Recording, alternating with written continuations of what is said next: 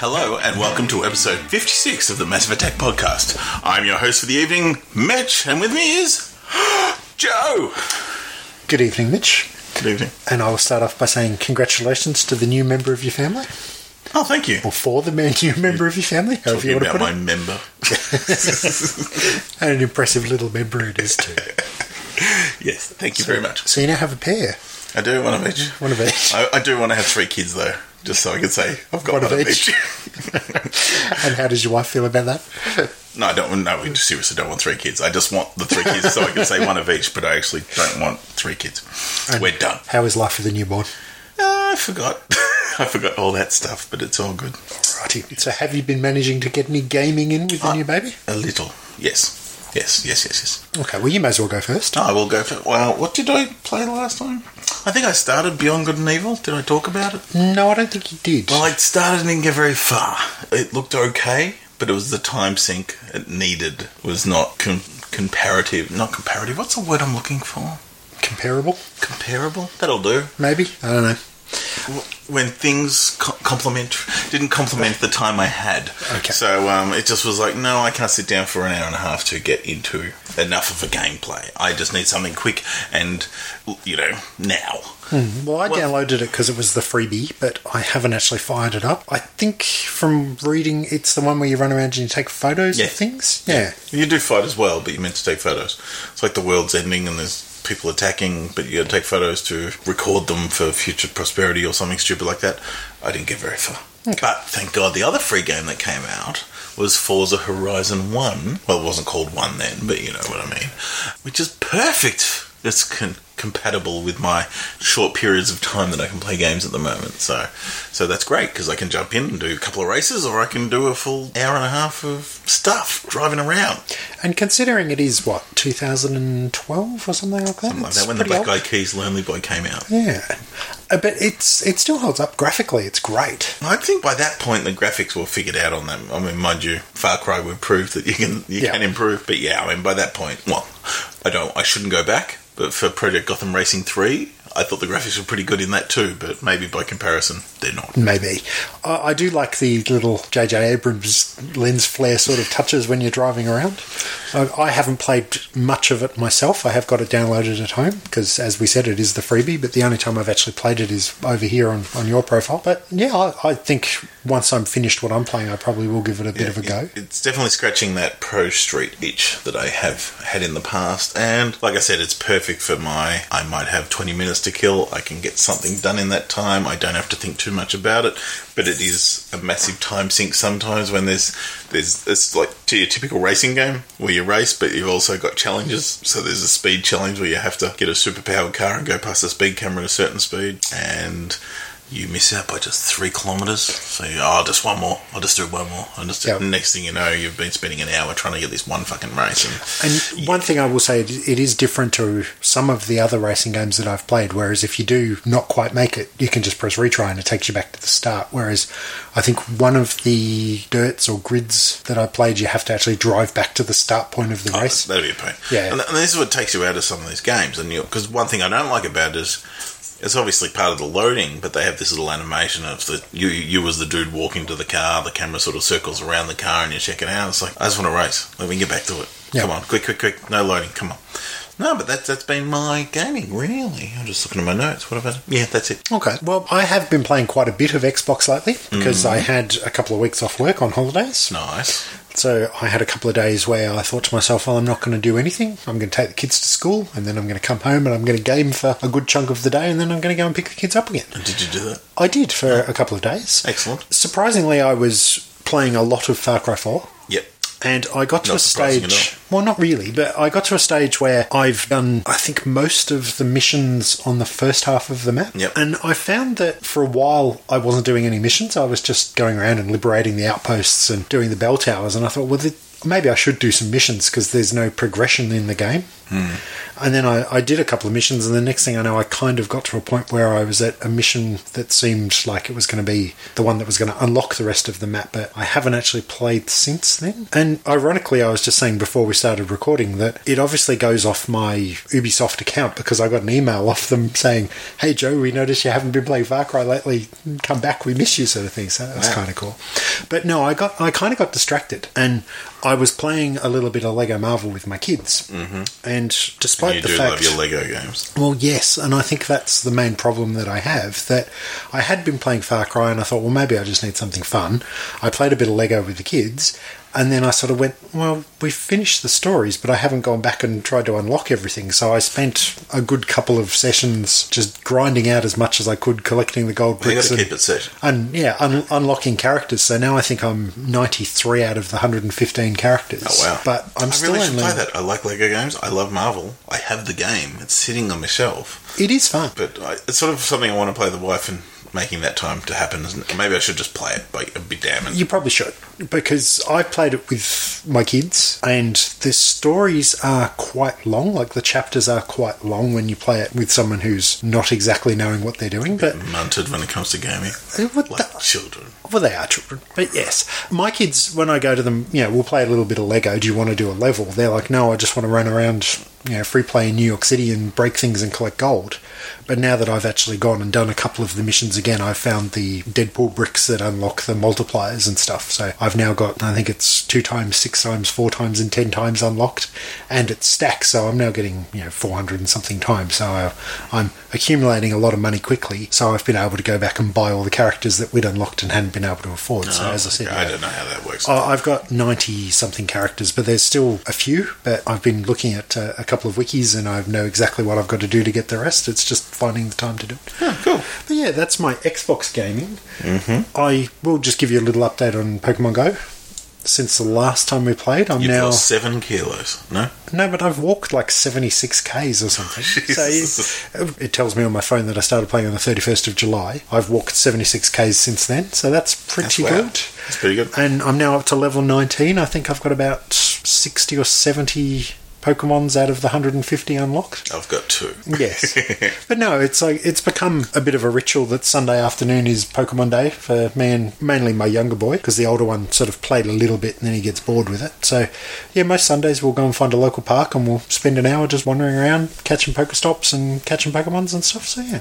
Cool. And because of that, I've actually visited a couple of really cool parks around Melbourne. So if you've got young kids and Pokemon and you want to go to a nice park, I would recommend Coburg Lake if you're in the northern suburbs. Okay. Very nice. Excellent. A little bit of a walk around Merry Creek. A little bit of gaming news for me.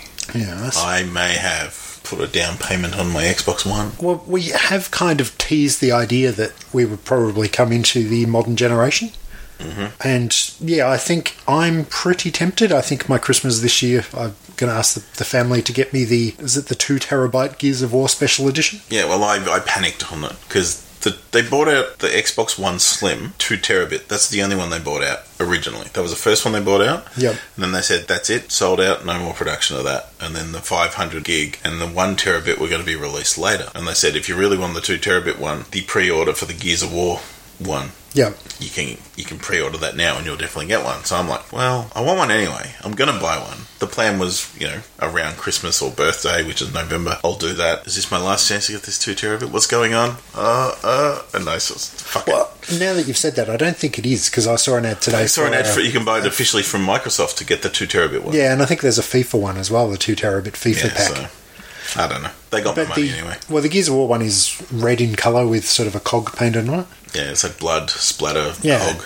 And yeah, it's specs nothing different. You just get a red controller and a red thing, which is fine by me because it's probably going in the cabinet. You won't see it anyway. Well, that's funny because mine's going to be in the cabinet under the telly. And when I told my wife that I wanted to get one, I showed her the picture of the white Xbox One Slim. She was like, oh, but everything else is black. I don't really want a white one under the telly, sort of thing. But then when I showed her the Gears of War one, she was like, well, I guess that won't stand out quite as bad as a white one. But yeah. I think she was a little bit reluctant. She would like me to just go the basic black so it matches everything else. I don't think there is a basic black Not slim, no. And I thought, well, what's the point of buying the non-slim? Because why not get the new hotness? Exactly. I mean, mind you, there will be a lot of old ones around, because I'm sort of seeing it now. You buy a TV, you get a free... Or buy a Surface, I think, and you get a free Xbox. So there will be some cheap deals if you just want the Xbox One. But, yeah, future-proofing myself. I mean, this Xbox I currently play on I've had for nearly 5 years. Well, you don't have the slim Xbox 360, no, do you? You've just got the original, so... it's lasted me long enough, so this one should hopefully do the same. And the thing with the Gears of War one, which is the game I'm going to buy anyway, so they're worth $100. So the normal 2 terabit was like $5.50, and the Gears of War version is $5.99, and you get Gears of War with it, and you also get, I think, Legacy. So so I think I'm saving myself $50 technically, because I would have bought the game anyway. Probably more than that, I think. Yeah, so about 100. So so I think I'll save myself 50. So. Deal. And I went and traded in a bunch of games, and I actually got $70 back. I traded in a few games. I got nothing more than $4 back per game, but I wasn't playing them. That was my down payment on the thing. Yeah, I think I'll probably end up doing that. I've got a bunch of games that I'm now putting in a pile that I'm getting the freebies downloaded, and I'm trading in the discs, but I can't imagine I'm going to get a lot for those. Well, it was between $2 and $4. They were all my games. But I've got a pile that's probably going to go towards a pre-order of WWE 2K17, I think. But I don't know, last time I almost thought about buying that on pre-order. I waited a little while, and then probably a month after release it was 70% off in one of the sales. So those games sort of are, really. And for me, it's like, do I really want the extra, Goldberg this year for the Well, pre-order? 16 turned up as a freebie, didn't it? Yeah. Pretty quickly. And it's the freebie on Xbox One this month, so I made sure I put that in the list. So when I do get my Xbox One, I think I've got about 10 games. Play that for a while, because exactly. Technically, I mean, that's the better game, isn't it? Because the 16 on the 360 wasn't a new generation game. It was just the old game reskinned, where the Xbox One version was actually a brand new game. Yeah, so technically, different you can sit engine. on that for 6 months before and wait for 17 to get really cheap. Exactly. Maybe that's what I'll do. Because normally, sort of around March when WrestleMania comes out, they do a deal and they put them cheap to encourage people to play wrestling games. I think that's when we bought 13. Was the first one we bought? That's the one I've got. Is that CM Punk on the front? Yeah, it is. Yes, UFC UFC loser. But he got his $500,000 to go out there for 2 minutes and tap out. So good on him. But anyway. All right, well, that's gaming. Yep. Should we talk television? Yeah, what have you been watching? Well, I've been watching a few things. I talked last month about Doc Martin. I have now watched all 7 seasons of Doc Martin. Jesus. And I must say, season 6, I think they would have had a change in the writers, because it became very funny for one season. Mm-hmm. And there is the first episode of season 6, which I would say rates up there as one of the funniest hours of television I've seen in a very long time. Wow. So Doc Martin and Louisa get married, and this is kind of like their honeymoon episode, and it's very reminiscent of that gourmet night episode of Fawlty Towers, where Basil takes his aggression out with a tree branch on his car. There's a couple of little things like that in this episode, and it's just, really funny. I would recommend it. It's in your hometown of Pontypool or something, yeah? Yes, Port Wen, which is a bit like Pontypandy from Fireman Sam. But anyway, so we finished that. I've then gone on to watch the new season of Gruen, is on ABC. Yep. And we've been watching that through the ABC iView, because you have an extended version that has 5 minutes of extra footage. So Will gets his wang out? No. Well. It's funny, because I'm not a huge fan of Will Anderson, but I really love Gruen because of... That's everyone else. Yeah. The concept of the show is good. But I've actually turned a little on Will. You mellowed. A little bit. Because he turned up on... there's this podcast I listen to called Something Wonky, which is a bit of a left-wing politics one. And he turned up on that, and hearing him not be such a pretentious wank, he was really cool. I was like, you can be good. So I'm a bit more lenient to him now. Yeah, well, really, he is just the comedy relief, and it's all about Russell and... So the guy's name, Todd, and their insight. And but yes, if you haven't watched Gruen, it's about advertising and spin and how things work in the advertising world. And kind of eye-opening some of the time. There's a few sections that they do that I'm not a big fan of, but it's an entertaining 45 minutes. And I have actually, speaking of new seasons of things, I've started watching season 3 of Penn Teller Fool Us. Oh, yep. With the new host of Alyson Hannigan. Oh, how is she? She's a bit wooden. Okay. But then I kind of thought about it afterwards, and I thought, well, maybe she's a bit wooden in everything she's in. I remember because I was excited with How I Met Your Mother, because she was going to be in it. Yeah. I love Alyson Hannigan from Buffy, and I think she's great, and I was like, looking forward to this, and she was the weakest thing in the pilot. Like, she's like, your comic timing's terrible. Like, she was just wooden, I suppose you could say. Give it by season 2 or 3, she was fine. Like, she sort of came into the role, and she was alright, but... The problem with Fool Us is probably filmed in a very short amount of time, so she won't have time to grow into the role. Like, maybe give it another season, she'd be better, but... Yeah, maybe she will, because I think the same thing happened with Jonathan Ross with the first 2 seasons, that the first season he was very much trying to host, and then the second season he was having a bit more fun with it. Yeah, but the thing is, Jonathan Ross is a presenter. That's his job, where Alyson Hannigan's not a presenter, she's an actress. So it's going to be a bit harder, but yeah, I'm a big fan, so I forgot about that. I should check it out. Yeah, I think we're 7 episodes into this season now, and it's good because it's something that we can watch when the kids are around, and because of that, my eldest, who is now 9, is starting to get an idea of that, magic, and he really likes just Penn's delivery and the fact that he's very much that, that carnival barker, and he's yelling and talking all the time, and my son just finds him hilarious. Okay. So it's good. But then we went down to the library and we borrowed a couple of books about card tricks, and he tried to learn a couple of card tricks and couldn't quite get the grip of it yet. I pulled my thumb off for him the other day. So yes. I was like, I'm going to pull my thumb off. Hey! He seemed suitably impressed. That way, he's easily impressed, I think. But yeah, so that's kind of fun. And I've also, speaking of things that we mentioned last month, I have now actually finished Stranger Things. And? Loved it. Excellent. I will say that, unlike some people, I didn't get caught up in the fact that there was a couple of songs that weren't period for 1983. I kind of let that slip.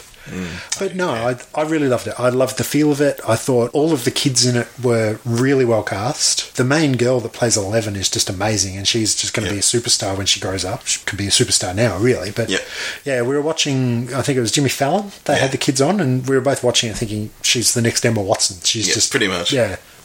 But the kid with the no teeth, what's his name, Dylan something or other, he was awesome. He's amazing. It was just everything about it. There probably wasn't one thing about it I didn't like. Just the whole Not package. knowing what happened to Barb. It was a little bit unfortunate for poor old Barb. It was like everyone kind of forgot about it. Spoilers if you haven't seen it. Yeah, so the feel of it, the look of it, the music, the fact that it feels like it's filmed on film. It doesn't feel like it's filmed digitally. Everything just feels period and feels authentically 80s, which is really good. And everyone looks a bit munted. Yeah, there's no beautiful people in it. There's everyone, maybe the little black kid, he's pretty normal looking, but like the main character with the 11 with a shaved head. Like, she's a very attractive girl. Like, she's a pretty girl. Yeah. But all the other ones look a little munted. They're not coming out of central casting of any CW show or Dawson's Creek or something like that. They all look real. Yeah, and it's really well done like that. And I just love the passion behind it. When they're playing their D&D and they're doing things that kids in the 80s probably do. That's something. That's what we should have done for our Welcome to My World next episode. Bike movies. Where kids having adventures on their bikes. Because I never did. I grew up on a main street with a very overprotective mum. So I never had a bike until I was too old to give a shit. When I got one, I got a dragster when everyone else had BMXs, so I wasn't cool. And I was freaking useless on it. Dragsters were the best. So I never really got that bike thing. And also, just being in the suburbs we were, I grew up watching movies and TV shows like Stranger Things. So you watched E.T. and things like that. And you had adventures. You got on a bike. Yep. And you went off and did stuff. They went camping overnight in these movies that you saw. It's like, that's just crazy. And does it tie back in with your famous 5 needing a torch? Yes! You would need a torch. I love that. Famous 5 was probably more there on their bikes going off on adventures. I love that shit. And this really tapped into that. I was like, yeah, this is awesome. And if only I had a summer camp in there as well, I'd be fucking wrapped. Yes. Ultimate. If you are going to go bike movies, we may have to investigate this later, but I don't think we should go like the racing bike. What's that one with Kevin Bacon? Quicksilver. Is it? Yeah. Yeah, I don't think we should go... Breaking Away is the one you're thinking of. Maybe? I don't know. But yeah, I don't think we should go that sort of biking. We should go more the kids on bikes. Oh, yeah. Adventure. Kids adventure, like Frog Dreaming or something, if you want to go Australian. Oh, really? Kids on bikes. Okay. Even though it's got Henry Thomas from E.T. in it. But that doesn't matter. Yeah. And Rachel Friend, a very young Rachel Friend. Yeah, well, there you go. But yeah, I really loved it. And for anyone that hasn't seen it and they're like, I don't know if I should watch it, it's 8 hours, really. It may be even less than that. They're about 40, 41, 50 minutes each episode. But yeah, it's very easy to watch. I think my wife and I watched it over the course of a week. We were watching like 2 episodes a night for most of the week. It's to be binged. Yeah. Needs to be. And then after we finished watching that, we've now started watching another 80s themed TV show, and we watched the AMC series Halt Catch Fire, which is on the Foxtel box set about the history of... Yeah, it's set in 1985, I think it's set, and it's sex about crimes. Yeah, it's about it's about a breakaway electronics company that originally started off making an IBM clone, and then they decide that they should make the first portable computer. And I think it is completely fictional, because I think the real first laptop came out in the late 70s, early 81 or something commercially. Okay. But yeah, it's just a real sort of go-getter salesman sort of guy played by Lee Pace, who was in The Fall and Guardians was of the Galaxy. Ronan, I think, in Guardians of the Galaxy, and amongst other things. Pushing Daisies. Yes, never seen that. And some dude called Scoot McNeely, who I didn't know, who is... He's in Man of Steel, Batman v Superman. Okay, well, he's like a programmer, designer sort of guy, and he meets up with this salesman, and then they get this young go-getter female programmer who's played by Mackenzie Davis, who was in The Martian. She was computer operator that found the way out, I think, in... What was her name? Penny something or other? No idea. In The Martian. But anyway, yeah, it's really well made. It's AMC, so you expect it to be quite well made. Yep. It's not quite as accurate as far as the portrayal of the 80s, I think, as Stranger Things was. But again, 10 episodes in the first season, and we've burned through that quite quickly. Cool. And we're now into the second season. So yeah. Season 3 just started, is that right? I'm not sure. I think... Okay. Yeah, but Foxtel Box Sets has got season 1 and 2 available for download, so yeah, we're churning through those and quite recommend that too. Cool. What about you, Mitch? What have you been watching? Well, as you may know, when you come over here on a Tuesday and we record, I have Zumbo's Just Desserts on, which is a cooking show, but it's not just cooking, it's just desserts.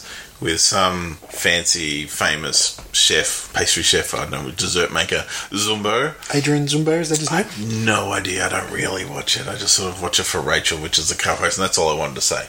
And what's her name? Rachel Koo?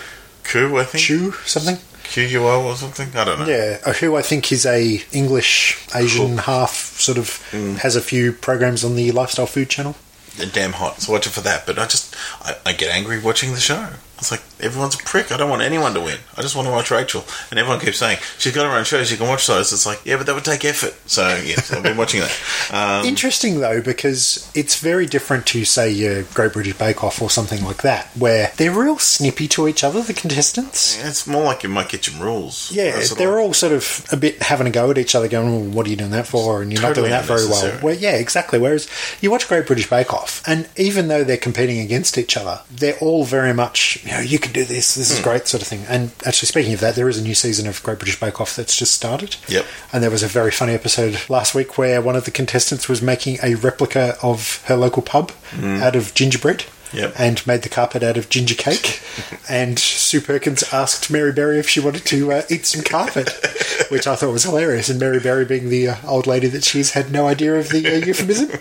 But yes. Oh, she'd know. Mary Berry eating carpet on telly. No. But anyway, yes, back to you. So what else have I been watching? Looking at Kiss Cartoons, which is our favourite website, I found this cartoon. It's a computer-generated cartoon called The Miraculous Ladybird, which is based on a comic, and it's French. It's really nicely styled animated, and I put it on for my son one day just to show him something to watch, just to take anything away from Blaze.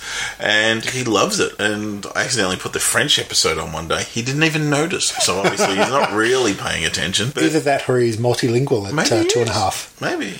Yeah, so it looks kind of cool, but I'm not really paying attention, but at least it's something different for a change. So I've been watching that. Amazon are doing TV production now. Okay. And what they do is sort of like a pilot season, I think they call it, where they put out first episodes of a bunch of shows and people vote and rate them. And the ones that do well will go to season. And The Tick is out there. So the new series of The Tick. I own the live action, the DVD of the live action series of The Tick. I own the 2 discs of the animated version of The Tick. I own the first 20, 30 odd issues of the comic of The Tick. So yep, and I was going to say, if you want to go back and realise how much of a Tick fan you are, you could probably listen to the episode we did last Christmas as part of our 12 Days of Christmas. Yeah, so I like The Tick. So they did a new show. I love the live action Tick. I love the cartoon, as we talked about in that episode. But the live action I adored for what it was as well, and very short-lived, unfortunately. So this new one is cartoon or live action? Live action with Peter Serafinowicz, the voice of Darth Maul from The Phantom Menace, and Sean's other flatmate that wasn't Nick Frost in Shaun of the Dead. Okay. Yeah, and he was also in Guardians of the Galaxy as well. Leader of the Nova Corps. Well, one of the higher-ups. Yes. And yeah, he very much is playing it like Adam West. That's a shame. No, it's okay, but I'm just so used to Patrick Warburton playing him, and I like that version. I love the cartoon version, so it's a different version again, but it's very Adam West. And it's only a pilot, so I'm like, it's different. Like, I'm not as engrossed with it going, alright, if it doesn't go to full season, I don't think I'm going to be that upset. I'm not like, oh, I love that, I can't wait, it better make a season. I'm not feeling that. Like, I sat down and watched it, and I was fine, but yeah, I'm not champing at the bit for the next one. And were his friends in the pilot? The Tick, Arthur is. But none of the other ones? No. No, I was going to ask you if they went with Deflator Mouse or Batman Well. Neither. Which way they were going there? No, neither. But they did have the Terror, which was played Jackie Earle Haley. Freddy Krueger, Watchmen. He was Rorschach in Watchmen. Oh yeah. Yeah. Yes, but that was a very quick scene. So obviously they got plans for bigger things, and they went big, like with spaceships and that were in it and all those sort of things. So it's got promise, but it was just like not quite there, and the suit just looked wrong. He just. Like the thing with Patrick Warburton, he was big. Yeah. And he carried it where, this guy just wasn't quite big enough and just didn't have the silliness. So, yeah, I don't know. We'll see. I'm hoping, I would love it to go to season and improve and move on with something, but yeah, I'm just like, okay. While I was playing a bit of my Forza Horizon, I've actually had my iPad out and was watching on the iView, the ABC iView, How to Be a Fan with Hex. Okay. Which is only on iView, it's not on there. And Hex from the TV show Good Game, which we've talked about years ago. We haven't gone back and watched much for a while. Yeah, we used to be big fans of it, and I think maybe because we weren't gaming as much. I have watched a couple of episodes of Good Game lately, and yeah, it's sort of gone past me. Like, I'm still a generation behind on the console, and I don't play PC gaming, and so I'm just can't play what they're talking about. Yeah. So I've just sort of tapped out as far as that go. In a way, so yeah, it was sort of like, it was interesting to go back and watch it again, but it's like, well, I'm not going to play that, I'm not playing that, that's not for me, I'm totally out of it. Yeah, but Hex is kind of cute, and I heard her on a podcast the other day talking about her show, and they dumped down these little 8 to 12 minute episodes of How to Be a Fan, so I think there's 7 episodes all up, maybe, something like that, and it's just her being a fan. And what it's like to be. So the first one was about cosplay. So it's her doing cosplay. Then there's one about LARPing, which I didn't bother with. There's one about art and craft, which I didn't bother with. There's one about collecting. And she goes about what it takes to be a collector. And she interviewed a few people. And she gets involved too. So and she goes, all right, I want to collect this. And she talked to someone who collects videotapes, VHS tapes. And then she wanted, one of her favourite movies was, I think it was Beauty and the Beast. It was a Disney animated film. And it was a certain collection. So that was her, that was what she had to go out and find. And she went out and went to a few tape traders and couldn't find it there. And there's this big, like, Salvos out at Penrith or something. And she found a copy there. Spoilers. But there was that. Then there was Cover Band was one of them. And she put together a Killing Heidi cover band. And Alan Hoover came out. So it was quirky. It was different. If she wasn't so cute, I'd say it was a bit of a puff piece, or But she's believable, though, isn't she? I haven't watched it myself, but yeah, she's fine. Like, she comes across nicely on Good Game. She's not your typical. She's not try hard. Yeah, she's not a good-looking girl that they've just thrown in there to try and sort of go, look, girls play games. She is legitimately a girl gamer. Yes, actually, in this podcast I listened to, they did an interview and they talked to her about where she came from and what her history was. And she's an old school gamer where she was doing MUDs and things like that, text-based adventure gaming or whatever you call it. And she wasn't allowed to play games, and that's why she's such an avid gamer, because her parents didn't want her to play. So she sort of got into it that way, and I think she's destined for bigger things than gaming, and that's what this show's sort of proving. And she did acting. And she did the sort of singing. It's like, she's not that good, but she's putting herself out there to sing. Not quite a triple threat yet, then. Not quite, but she good enough. With enough practice, she'd be fine. She could do it, And I don't know if this is a vanity piece for her to go, yeah, I can act and laugh and do all this. Maybe it's her sizzle reel, so she can take this around to. That's what I was. Other productions and sort of go, look, I can do this and I can do this. I can sing. Yeah, so maybe, I don't know, but it was entertaining enough to while I'm driving my WRX around Boulder, Colorado, or wherever Horizon is set.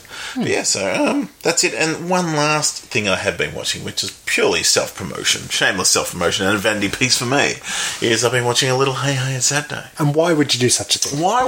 It's funny you ask. With my fellow brethren at the Geekdudes podcast, we have started another podcast called Hey Hey It's the Podcast, where we are one episode breaking down an episode of Hey Hey It's Saturday. And funny, I mean, why would we do this? This is ridiculous. How can we see this show? Well, funny you ask there again, is for it's like $7 a month, you can go to heyheytv.com, I think it is, and subscribe. And you have access to the back catalogue of Hey Hey Saturday. I think back till the mid-80s. So for the generation of younger people that don't understand what Hey Hey Saturday is, Hey Hey Saturday started off as a Saturday morning variety show for the younger viewer. Yep. And then it moved to primetime Saturday nights. Yeah, this is 6:30 to 8:30 or 6:30 to 9 Saturday night viewing, which it is the most ridiculous show. Yes. It had puppets. It had a live band. It was a variety show. With, international acts would come on. And they would lip sync to their latest songs on television. But it was just... And we've discussed it, and this is where we used to watch it after Geekdudes recordings, and we'd comment so much about it and just be fascinated by certain aspects of it, and it's like, we should talk about this. And the thing is, you've got... At the time, there was only 3 major channels. Yep. 7, 9 and 10. This was prime time, 6:30 on a Saturday night, and they made a comment the other day that 2 million people are watching or whatever, and it's like 2 million out of 20 million at the time. That's a lot of people. That's a fair 10% proportion of the population. It was ridiculous. So, if you're an international act touring or an actor promoting a film, it's the biggest show. So, this crazy show that was a kids' show that moved to prime time with an ostrich and a head on a stick. That's where you went. And you could see international acts come out and be absolutely bamboozled as what the hell is this? Because it's not Letterman, it's not Johnny Carson. It's like, what the fuck am I on? Yeah. What has my management done? Why am I here? And it's so absurd. But so the act we watched the other day, the show we had, it was the first one of 1994. So it had Lee Kernaghan as a guest, Johnny Farnham, Lenny Kravitz, the Rubio triplets, who were these 70-year-old short-skirt-wearing, befont-haired country and western singing chicks. All dead now, by the way. Rest in peace. And the rest, Jason Donovan and the cast of A Chorus Line. That was one episode. It was ridiculously huge for this stupid variety show. Didn't their Red Faces segment launch a couple of famous careers? Eric Wildman from 1927. That's the only one I can think of. Wasn't it Moving Pictures were on there, or is it just 1927? 1927. Well, not 1927, just the lead singer. They found him through that. That's the only one I can think of. There may be others. Apparently Tripod were on there. Really? Yeah. Okay. Jackson Jive? Yeah, they were on there. So it is interesting, and just some of the stuff that's just so wrong, as we call it, casual racism on the show. It was a different time. I mean, there was one, this girl came out and sang, and Red Faces is such a weird, you look at these acts going, there is nowhere else for this act than Red Faces. You can't go on modern day things like X Factor, because it's not worth it. It's 3 minutes long. It's nothing. Why are you there? And you're just questioning some people up there going, what are you thinking? Well, really? Did someone say that was funny? You should do that, because it's neither. It's not funny or entertaining. Why are you doing that? So, yeah, just some of the stuff that's wrong. This girl came out singing Respect. Now, she had a wig on. She was dressed like Aretha Franklin from Blues Brothers. And she sang it really badly. And I was like, do you think you sound well? Is it meant to be funny? Because it's not funny. You're just not doing it well. And it was just I don't understand. And those questions... Yeah. It makes it for an interesting show. I guess back in the day, though, it was one of those things where there was half the people that went on Red Faces were just going on the TV so they could be on TV and look like idiots. I guess so, but yeah, the other half, there was legitimate people that thought they were talented, and there wasn't really that much entertainment. But, did Red make a comment? This girl there, and he goes, looked like you were poured into that dress, and forgot to say when. Even Blackman was like, whoa. It's just Jesus. It was a different time. It was a different time. So you've recorded the first episode, and should be... It'll be out in about a week's time, I'd say. So look for Hey Hey, It's the Podcast. It's hopefully entertaining for you as it is for us. And for me, I love the time capsule thing. I love to go back to that time and say, wow, I remember at that time. Because going forward, we've watched the next episode for the next recording, and Caligula were on as the band. And it was I remember that era. I was seeing Caligula about 6 or 7 times around that time on that tour. Tears of a Clown, it was a big thing. So it's great for that thing for me personally and nostalgia. But we'll move on from TV now and we'll go to movies. And speaking of seeing that time capsule, I watched a movie called They're a Weird Mob. Early 1960s, an Australian film. And it's that typical someone from another country goes to somewhere and it's that, what's the weird custom of this place, So it's Crocodile Dundee or the other way around. So it stars this Italian guy who comes to Australia to work for the Italian newspaper He turns up first day. No. Well, he turns up first day and they're pulling the sign down on the building as he arrives because it's gone out of business. So it's like, oh, what am I going to do? So he's just all confused, you know. You go here. So he goes to a pub and a guy goes, what do you do? I just would like a beer, please. And the woman's like, schooner or a midi? And he goes, I just want a beer. And then someone goes, this is the big one's a schooner, the little one's a midi. I'll get you one, my shout. And then he's there going, you know, and he buys it and he goes, all right, your shout now. And he goes, I can hear you, why shout? And just this typical sort of stuff. Then he gets a job working with, I think it's Chips Rafferty or someone like that. And the dad from Skippy is in it as well. But yeah, and he goes off and he gets a job, meets a woman, falls in love and all this sort of stuff. But there's all these Australian sort of elements that are just strange. There's a great bit because he gets quite nostalgic because he's sitting on the ferry. It's in Sydney and he's sitting on the ferry and there's his family there speaking in Italian and he's pretty happy to hear the language.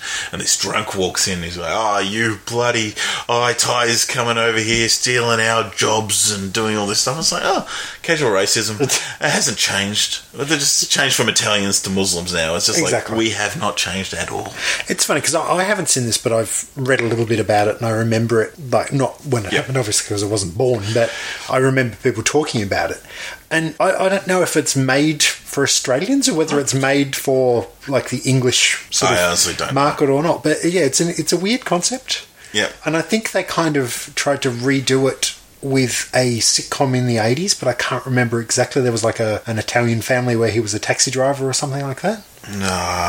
Yes, I do remember that. Yeah, but I can't remember what it was called now. But yeah, it is a very dated concept. I don't think you would probably get shows like this anymore. No, well, Crocodile Dundee was... Yeah, but again, that was the 80s as well. That's not now. But, I mean, you could, but no, whether they've gone to the well a few times... Would you end up with something like Fat Pizza or something like that? Well, that's more ingrained that they're here, as opposed to someone going to somewhere and going, this is all confusing, I don't know what's going on. Yeah, but what I loved about it was the time capsule of it all. Was like looking at Sydney at that time. Yeah. But it's not sets, you know, they didn't, it's real, you know. It's like when they go and film, you know, you watch movies set in England in the 40s or 50s, it's post-war. You know, they're not sets, it's just bombed out streets and cities. Yeah, so just looking at the IMDb, there's quite a few Australian legends in it. Very iconic. Tony Bonner, also from Skippy, was in it. And Anne Hattie, who went on to be in Neighbours. Yeah. And yes, you were right, Chips Rafferty was one of the characters. So it is quite an iconic cast. But yeah, I don't know, maybe I should go back and watch it. Would you recommend it? For me, I recommend it because I like watching that sort of stuff. To see that time, like I said, the time capsule. So yeah, it was 1966. So can I recommend it to other people? I don't know. You really got to want to see it. It's not a enjoyable film where you're going, isn't that quaint or quirky? You know, it's definitely, you got to be interested in Australiana and that sort of history. But yeah, I mean, it was interesting enough. But yes, what about you? So interesting though, the budget for it was only $600,000, which was probably quite a lot of money back in 1966. For an Australian film. But his box office was actually $2 million, so it did quite well. So yeah, and based on a novel. So yes. Yeah. But yes, my movie watching, I've watched a couple of things, again, because I've been on holidays, I've had a chance to watch a few things, but a friend of the show, Joel, came and visited us a couple of weeks ago, and we sort of sat down and went, what do you feel like doing? And he was like, let's watch a movie. And we subjected him to watching Karate Kid 2, following on from Karate Kid that we watched last month. Did you break the ice? Joel didn't, but they did in the movie. And they broke the fake weights. Which, watching it again now, I don't know how well you know Karate Kid 2, but there's a scene where the locals in Okinawa are getting ripped off by the local cannery, and they're weighing up their carrots that they're producing. And Daniel finds out that the weights they're using to balance up the scales are actually not real weights, they're made of thin metal or something, and he snaps one.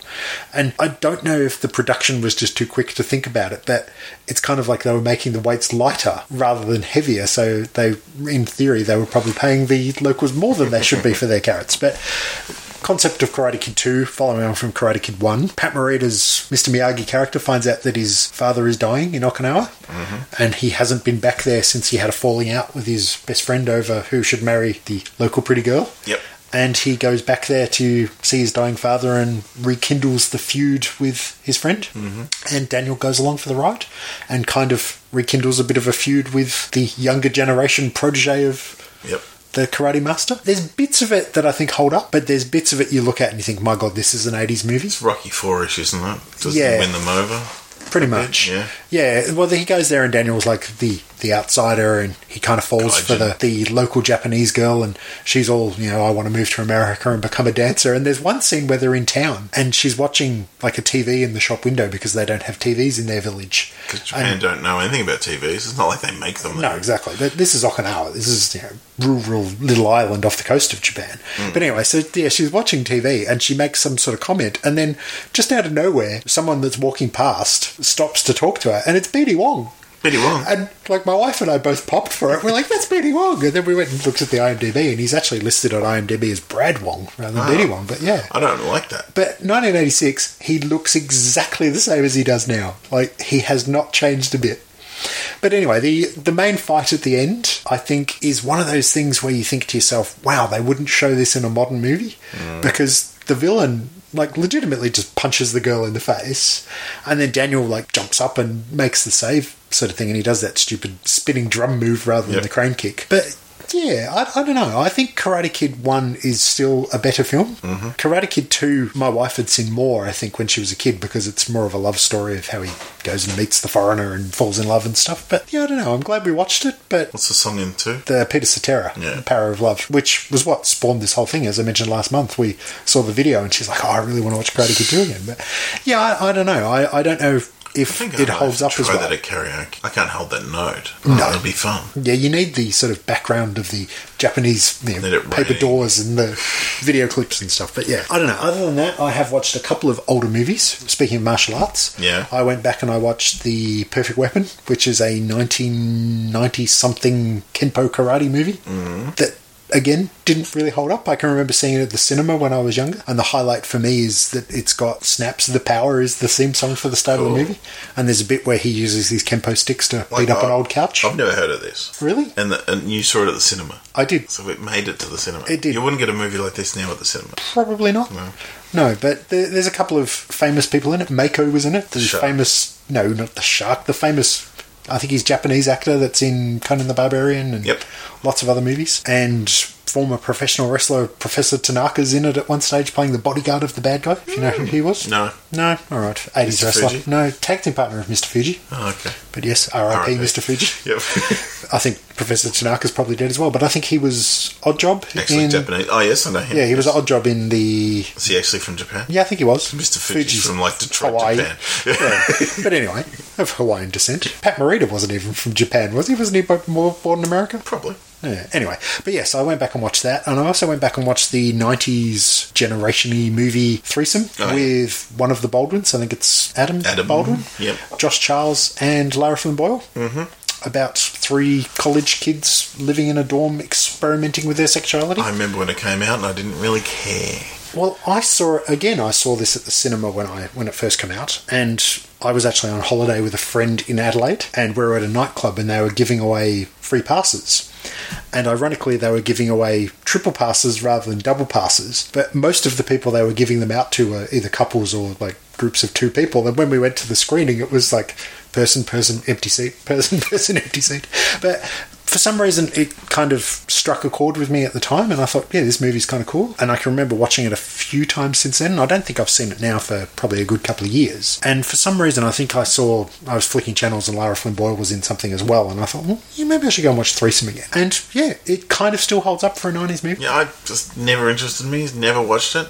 And that was that period where that Sex Life videotapes and all these sort of indie movies were sort of getting that credence, and I was of the age when they were sort of targeted at me, but I was like, still, no, just didn't buy it. Good soundtrack. Yeah. I kind of like Josh Charles. I haven't seen him in a lot since then. My wife watches The Good Wife, and he was a character in that for one of 2, 3 of the early seasons. Yeah, I recommend that. And one other thing I will mention, based on the fact that we were watching Stranger Things, my wife was like, oh, this reminds me a lot of Powder, which was, again, a 90s movie as well. Alopecia boy. Yeah, he's an albino guy that's affected by electricity from lightning or something like that, played by Sean Patrick Flannery, the dude that was in Boondock Saints. But he plays this albino kid that they call Powder and has magical powers, kind of. Yeah. But that was interesting. It was very much a 90s film. Yeah, I know of it. Never bothered. And one other modern film that we did watch, my wife and I, we watched Now You See Me Too. Yep. I haven't seen it either. To quote Dan Harmon from the Harmontown podcast, they should have called it Now You Don't. And I kind of agree with them. The first movie was clever and had that whole, this is magic and this is what we can do. I mean, I love a good heist. Well, this isn't a good heist. This is very much, they wanted it to be a heist movie, and it kind of falls flat because the magic that they do is just so over the top, and you can tell that it's not real. Not real, and it's not possibly to be real. It's not like in the first one they do things and it's like they can kind of show how the illusion would work. This is just too over the top. You should see the magical Burt Wonderstone then. Maybe I should. But Daniel Radcliffe was in it, chewing scenery. I didn't think he was very good in it. Michael Caine obviously needed another boat.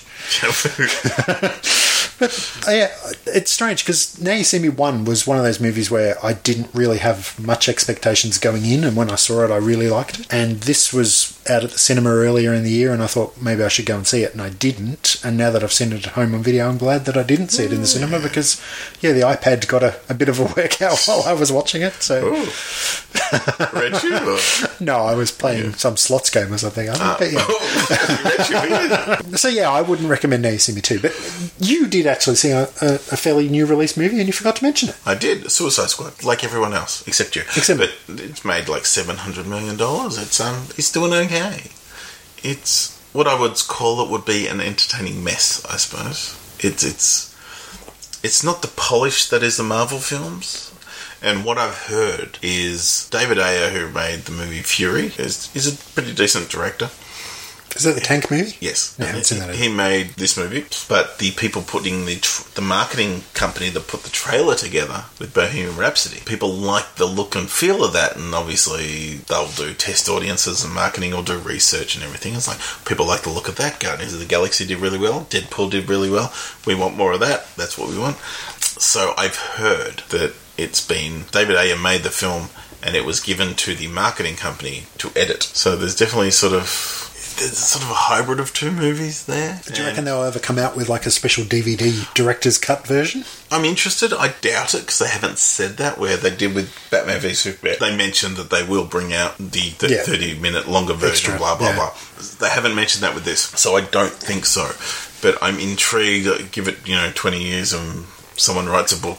We'll find out the real story about this. But because from what I've heard, I haven't seen it, and I kind of wanted to see it, but then I don't know. I'm a big Jared Leto fan. Yep. And I heard that he's not in it as much as you would expect the Joker to be in it.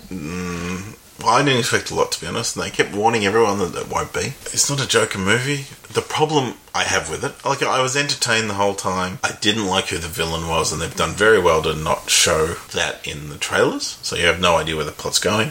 Unfortunately, it's not where I would want it to go. It's just nothing. And you see this ad, in the trailer you'll see where she goes, if Superman ever goes rogue, what have we got to stop him?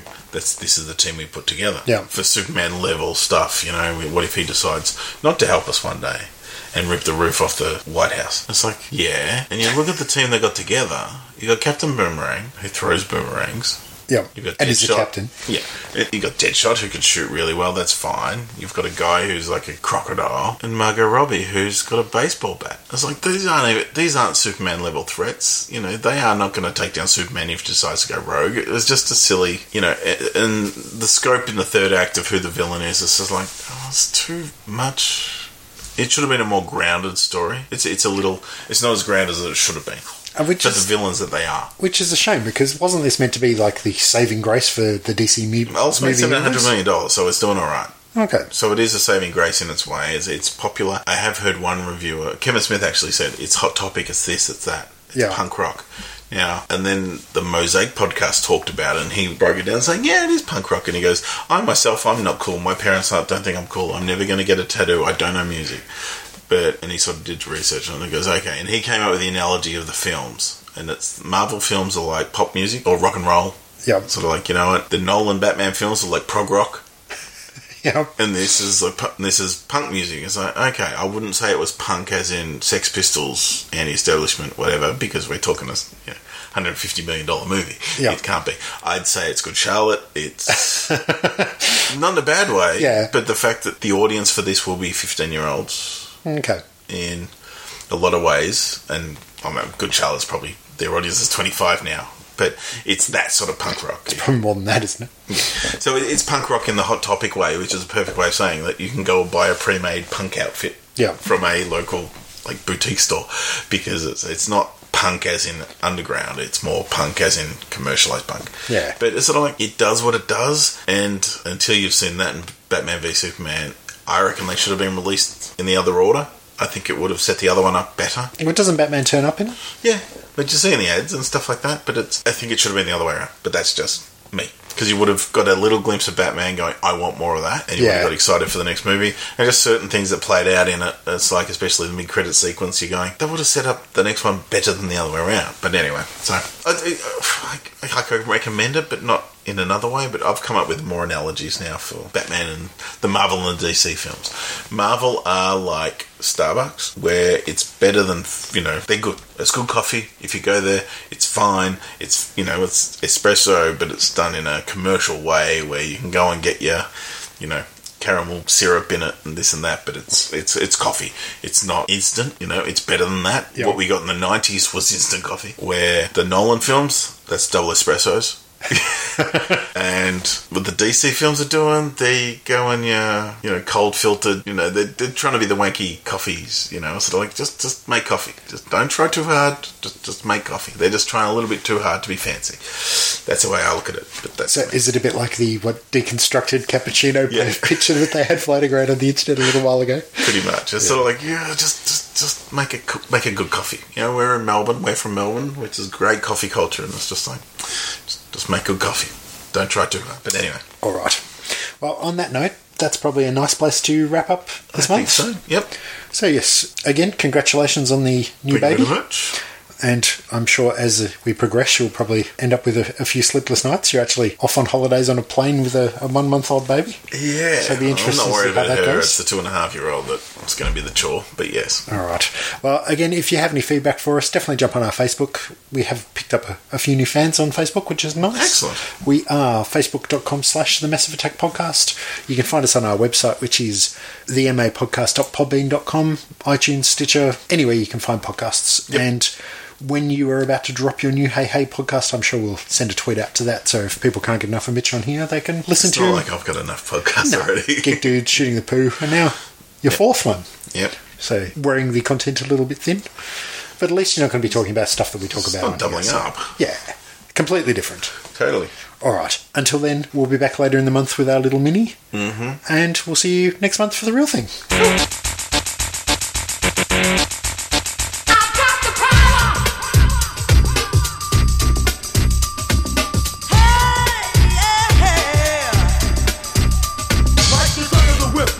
Attack, front to back, in this thing called rap.